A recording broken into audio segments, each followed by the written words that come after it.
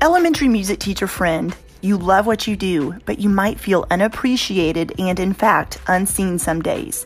You may even feel like you're on a music teacher island and just want to connect with other music teachers who can relate to both your struggles and wins when it comes to teaching elementary music. I get you and understand completely the feelings you're having. That's why each and every week, the Elementary Music Teacher Podcast will provide you with solo and guest episodes that will help you realize you're not alone in your music teaching journey. Throughout each episode, my goal is for you to be able to walk away with actionable steps and ideas to help you feel like you're ready to take on the new week with whatever challenges may be thrown your way. Hi, I'm your host, Jessica Peresta, and I'm so glad you're here. Whether you're at home, in your car, in the shower, or wherever else you're listening, grab your cup of coffee or whatever other beverage is nearby and listen in to the Elementary Music Teacher Podcast. Well, happy fall, y'all. I feel like I can finally say that as the temperatures in the mornings here in Arkansas are starting to drop a bit. It is that awkward season of cool in the morning, then really hot in the afternoon, and then the evenings cool off a little bit too. So I don't know what it's like where you live, but Arkansas is literally cannot make up its mind in September if it wants to be fall yet, if it's hanging on to summer a bit longer. But with that said, I am going to go ahead and claim it as fall. If you're listening to this episode when it's not September, then just forward right ahead through this little tidbit and let's move forward. So today's episode is a solo episode with me, and it's about ideas for students entering your music room. Now, at this point, you have probably already started the school year. All right. Maybe you've been in school for a full month. Maybe it's been a few weeks. Maybe you just started this week. I don't know where you're at in your school year. But with that said, the ideas I'm going to share in this episode are ideas you can implement with your students even tomorrow. I don't think it's ever too late to talk about students entering the classroom or exiting the classroom or transitions in the music room, which we're going to have future episodes about all of those things as well. But today we're going to specifically focus on entering the classroom. One thing I notice a lot is, and I've talked about it on this podcast many times, is the comparison game, the comparing yourself to other teachers. And one of the ways you can compare yourself to other teachers is this exact conversation, is how do your students enter the room? I have seen music teachers have a great plan for their kiddos getting into their music room and then kind of change it all up when they hear about something someone else is doing. And lo and behold, when they change their approach that was already working to something else just because they heard someone saying they're doing that other approach, it doesn't work as well with their students because that's not their students. So with anything I ever say on this podcast, my biggest piece of advice is to be yourself, is to build relationships with your students, which is actually the theme of the month this month in My Harmony membership. We're going to talk all about it this whole entire month. But also, we're knowing yourself. What are you comfortable doing? What do you have any school-wide procedures?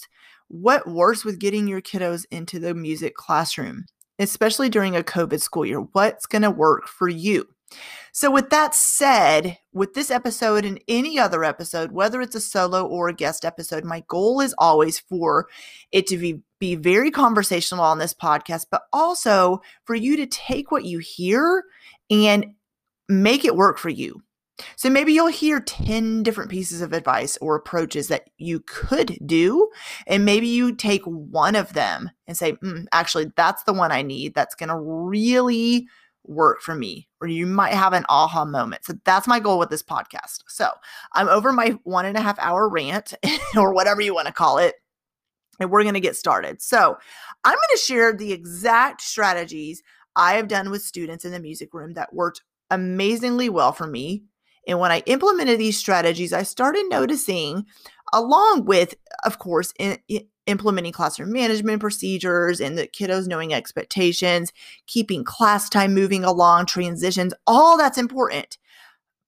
But more than anything that I noticed, what worked the best was getting the kiddos settled in into the room right away. And when I got them into my music room the right way, the rest of the class period moved super smoothly. So the reason is because you're going to start as you mean go. You're going to start with setting the expectations for that, let's say 30 minutes, 45 minutes, hour period class time. And you're going to start with the expectations. What do you expect your students to do right away? Right away. This is not just a first week of school thing. This is an entire every single week of the school year thing. It is every time you see your students, these ideas are going to really help you with continuing through the entire class period if you start as you mean go. So let's go ahead and talk about what these things are. The first thing, and a lot of these are simple things, and a lot of these you may already be doing, but the first thing is meet your students at the door. I can't tell you how, let's go back to my first year teaching. Let's start there. I remember being a frazzled hot mess. And if you're listening to this and you're like raising your hand going, wait, that's me right now. I'm a frazzled hot mess. Well, I remember being a frazzled hot mess because I was getting used to, let's say, fifth grade coming in as second grade was leaving and hurrying up and trying to change out what I was about to do. And I had to hurry up and get the things ready for fifth grade as second grade was leaving. Because as you know, teaching fifth grade music is not the same as teaching second grade music. It's not going to be the same. So I was always frazzled and in a hurry and hurrying up to get things ready. So then what would happen? I turn around and these fifth graders are coming into my classroom, wandering around, the talking starting. They weren't ready to go. They didn't even know where to sit half the time. They weren't sure what we were doing. By the time I was ready to start the class period, it took me 5 minutes to get them back and focused and ready. And it just was not, I knew right away, I was like, this is not the way I want to start my class time. Something's got to change. And it was me. And I think taking ownership of yourself as a teacher is important, recognizing yourself first and saying, what do I need to change? It's not blaming your kiddos, but what can I change in here? This is my classroom. If I'm not setting my students up for success, if I'm not the one in control in here, then who else is going to be, right? Like, this is my room. It makes me think about, this is totally a sidebar, but if you've listened to me at any amount of time, we're at episode, what is this, 168 by now, then you know I'm a rambler sometimes. So stick with me on these bunny trails because I'm going somewhere. If you know anything about me, I'm a huge Arkansas Razorback fan. All right. I'm currently getting my master's degree at University of Arkansas. My husband and my dad are University of Arkansas alumni, and I love sports. I love especially basketball and football. I played basketball in school. And so anyways, I was watching the Razorbacks had their first football game a couple weeks ago.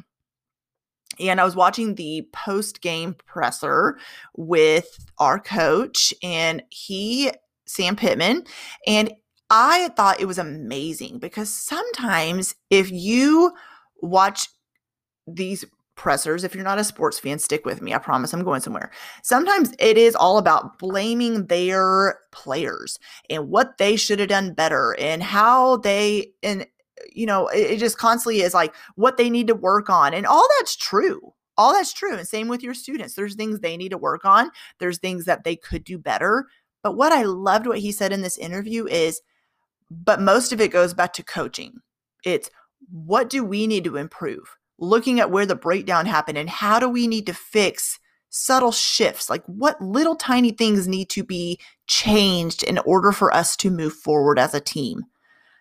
And I love those little moments where Jessica's brain goes, I could definitely relate to that in teaching. Because when I took ownership as a teacher and changed subtle things like how my students are coming into the classroom, then that teeny tiny shift, like putting that one nail into place in the, like if you're building a house, not that I've ever built a house on my own, but where you put that one last nail into place, everything else starts falling together. Okay. So meeting your students at the door is huge. So if you are falling into that camp of I'm trying to get things set up for my next class coming in, then maybe it's time to go back to the drawing board and say, how can I do that? What if I know I'm going from second grade to fifth grade or fifth grade to second grade? I need to already have my resources, my lesson plans, my seating charts, my Google Slides ready to go for my next class period. And what I'm going to do is before or as my second graders are lining up to leave, I'm going to have all that stuff pulled up and ready to go. And I'm moving myself in the hallway with those kids. It is with anything else in teaching, it's trial and error. It takes practice. It takes going back to the drawing board. It takes figuring it out. Did that work? No. Okay, what can I do now? That is what is going to just be part of your teaching day. This goes back to, I've mentioned before, I wrote my book, Make a Note What They Don't Teach You About in School, pretty much, is the fact that what they don't teach you about elementary music is what I meant. But the fact that you get taught about teaching music, sort of, right? I mean, sort of. It depends on where you went to college, but and that's not even the only dependent. There's a lot of things that they don't teach you, which is a lot of it is, here's what to do in the music room. Here's the songs to teach. Here's, if you're going to be an elementary music teacher, here's different methods that you can implement and all those things. But nobody told me about the transitions. Nobody told me about starting and stopping class when you're going to different grade levels. Nobody told me that there was going to be things I needed to work out and figure out how to do that. So that might be the camp you find yourself in, is I want to transition better, which, like I said, that's a future episode, but I want to start my class period better, but I need to figure out how I can meet my students at the door in order to get there. In order to get to the door, to meet them at the door, I got to figure out how to close out my last period a little bit better. So, but meet your students at the door. So when you're meeting your students at the door, have a smile on your face. Even if the last period was not that great, or you had something go wrong, or you were just, having a conversation with a child that needed to happen, if you know what I mean, those things are not that next class's fault. They have nothing to do with that previous situation. It is so tough to switch gears. And it's so tough to switch gears to go from lower to upper elementary or upper to lower elementary. That's tough, first of all. But second of all, give that class that's coming into you a fresh start. Have a smile on your face, act excited to see them, be ready to meet them at the door. One thing that's really fun is if you are allowed to touch, because in a COVID world, we may or may not be able to still, but high five them as they come in the room, elbow bump them, just hug give them a side hug, be excited to see them. Just, how are you today, as they come in, or it's good to see you, or welcome to music. I'm so excited you're here today. And as the year goes on, that'll change a little bit. You're not going to need to say, how are you? Or it's good to see you, because they already know that, but you could have some kind of fun something that you do before they come in the room.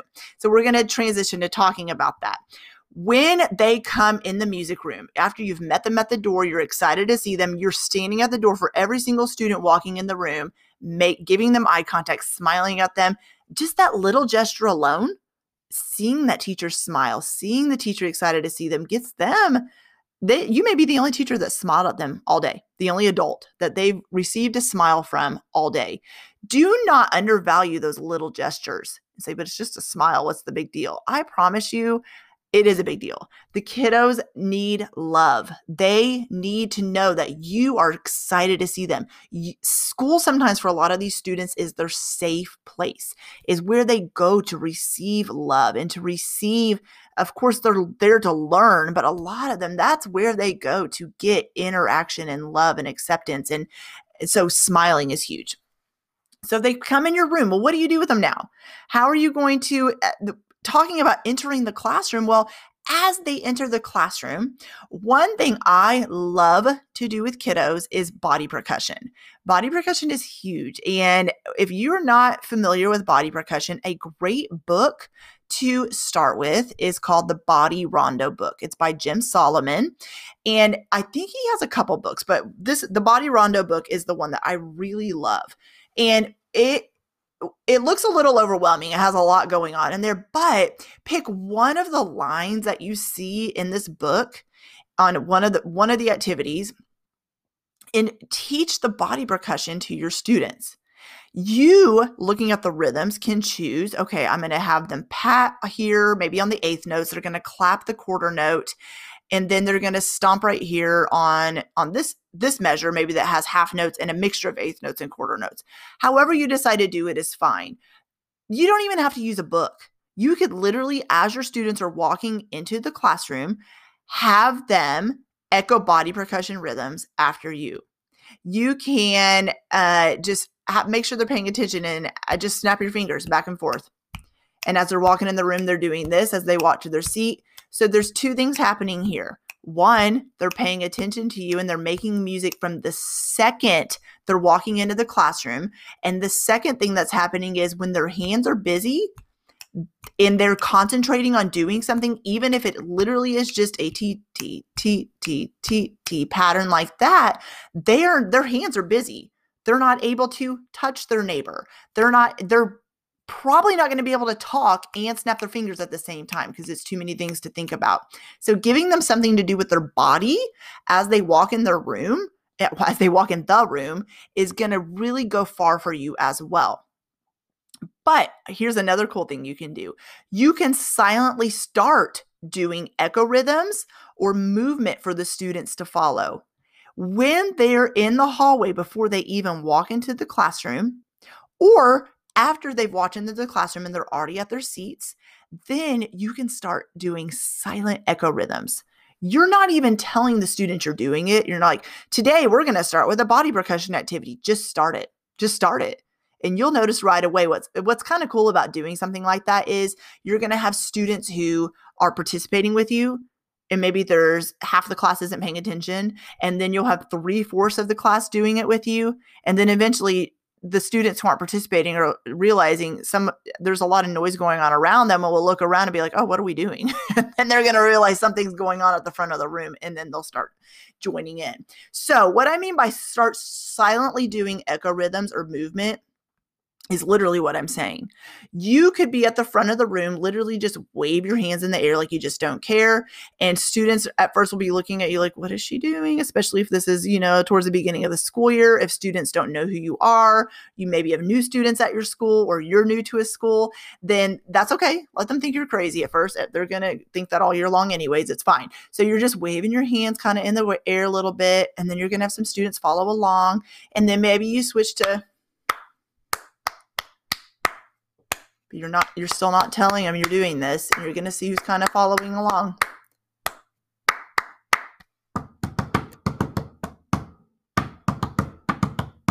So maybe you transition to the wall and you're doing something like this. Now you're going to wave your arms in the air. You can't see me doing this because it's a podcast, but you're kind of waving your arms in the air a little bit. Maybe now you're walking in a circle. You're seeing who follows you. And then you slowly with your hands, you gesture for your students to sit down. Okay, so at this point, you've met your students at the door. You've greeted them with a smile. You're excited to see them. You've told them hi. Maybe you've high-fived them. Maybe you've even given them a high foot, whatever it is. And then you've done some kind of body percussion. As they're walking into the room, when they go to their seats, you're keeping their bodies moving. And this is when you transition to doing. Notice we haven't even done any singing yet. We're going to talk about that in just a second. Now they're echoing some body percussion or movement activities after you without you giving any instructions. You silently start it. Okay. When everybody's ready to go, this is taking maybe a couple minutes, maybe 1 minute at max. You're ready to start class. You're ready to move right into what you're doing that day. So let's talk about singing. I get asked a lot, well, which warm-up do I do? You told me to do a body percussion warm-up. So do I do a singing warm-up as well? Do I do both? One? Neither? What do I do? What I always say is I always, this is everybody's opinion's different. And like I said, listen to this with a grain of salt and say, that'll work for me or it won't. That's okay. But what I always like to do is I always like to start with some kind of movement or body percussion to get blood flowing through the kiddos' bodies, to get them paying attention, to get their bodies interacting right away. Then you can, depending on what you're doing that day, I would say transition to a vocal warm-up. How you do this is up to you. One of my favorite vocal warm-ups is roller coaster warm-ups. It's so simple. You literally can draw, I don't know how else to explain it, but squiggly lines where a line looks like it's going up like a stair step. There's another one just kind of goes up like a straight line or at a 90-degree angle. There's another one that looks like it's going up like loops, looks like shoelaces being tied together kind of. And then maybe one looks like it's hills. You're going up and down the hills. And so what happens is when you have these singing warm-ups, you could literally turn those into posters, hold them up one at a time, and students are basically doing what the poster says. For example, if it's the stair step one, it's so here's do. So it's do. You don't have to even sing with the solfege. You could just go sing on Lu. Lu, Lu, Lu, Lu, Lu, Lu, Lu, Lu. They're going up by steps, see? Then if it's a straight line going up, they could follow it and say, hey, follow it with your finger. Follow what this pattern's doing with your finger that you see on the poster. So here's where we're starting. We're going to follow it up on the road. Woo! And then if it's like loops, woo, woo, woo, woo, woo, woo. And you can use any syllable you want to use, loo, woo, whatever you want to use. I like the oo sound because it opens the mouth. So that's a simple singing warm-up. Now, of course, you can literally warm students up to a song they've already learned before. Maybe it's a song they've learned in a previous class period that they're going to warm up to, or do some review to before they move on and do something else with the song. But if you just want simple singing warm-ups, then something simple like that, where it's called roller coaster warm-ups, are super simple. Students love them. And what's really cool is they can even make up their own. You could have students come up one at a time to make up their own roller coaster. And the students, maybe they draw it if you have a whiteboard or a smart board or whatever you have, or they literally just with their finger, their pointer finger in the air, show the students what they're wanting to do. And the other students have to trace in the air with them and sing it with their voice. So those are some ways to get your class time started, meeting them at the door, body percussion movement, and singing, and also silent echo and movements for your students to do as well. So other things I want to definitely discuss about starting the class period, entering the classroom, is, of course, procedures and expectations. Students need to know where to go and what to do. So this is something, of course, you should have covered first week of school, second week of school by now. If it's the third week of school, or if you're just at the beginning of the school year, make sure your students know the procedures. Yes, you can sit there and go over the procedures for everything that's going on in the music room with them, but also make sure you're going over your procedures and expectations as you're doing an activity. For example, since we're talking about entering the classroom, how do you expect your students to enter the classroom? How do you expect them to go to their seats when they know where their seats are? What do they do when they get there? What do they do at their seats? Do you want them to just sit there? Do you want their hands to be on their lap? But we already talked about if you're starting them with some kind of movement or body percussion, then they're not going to have to worry about what to do with their hands because they're already going to be doing something with their hands. But what happens when it is time to sit down after you do the body percussion or movement? Then you need to let them know that. How do you expect them to sit? What are they supposed to do with their hands, their mouth, their body? Tell them these things. Don't just ever expect or assume students just automatically know what to do. Yes, I'm talking about even your 4th, 5th, 6th graders. Make sure you let them know what your expectations are. It's super important that they're aware of that.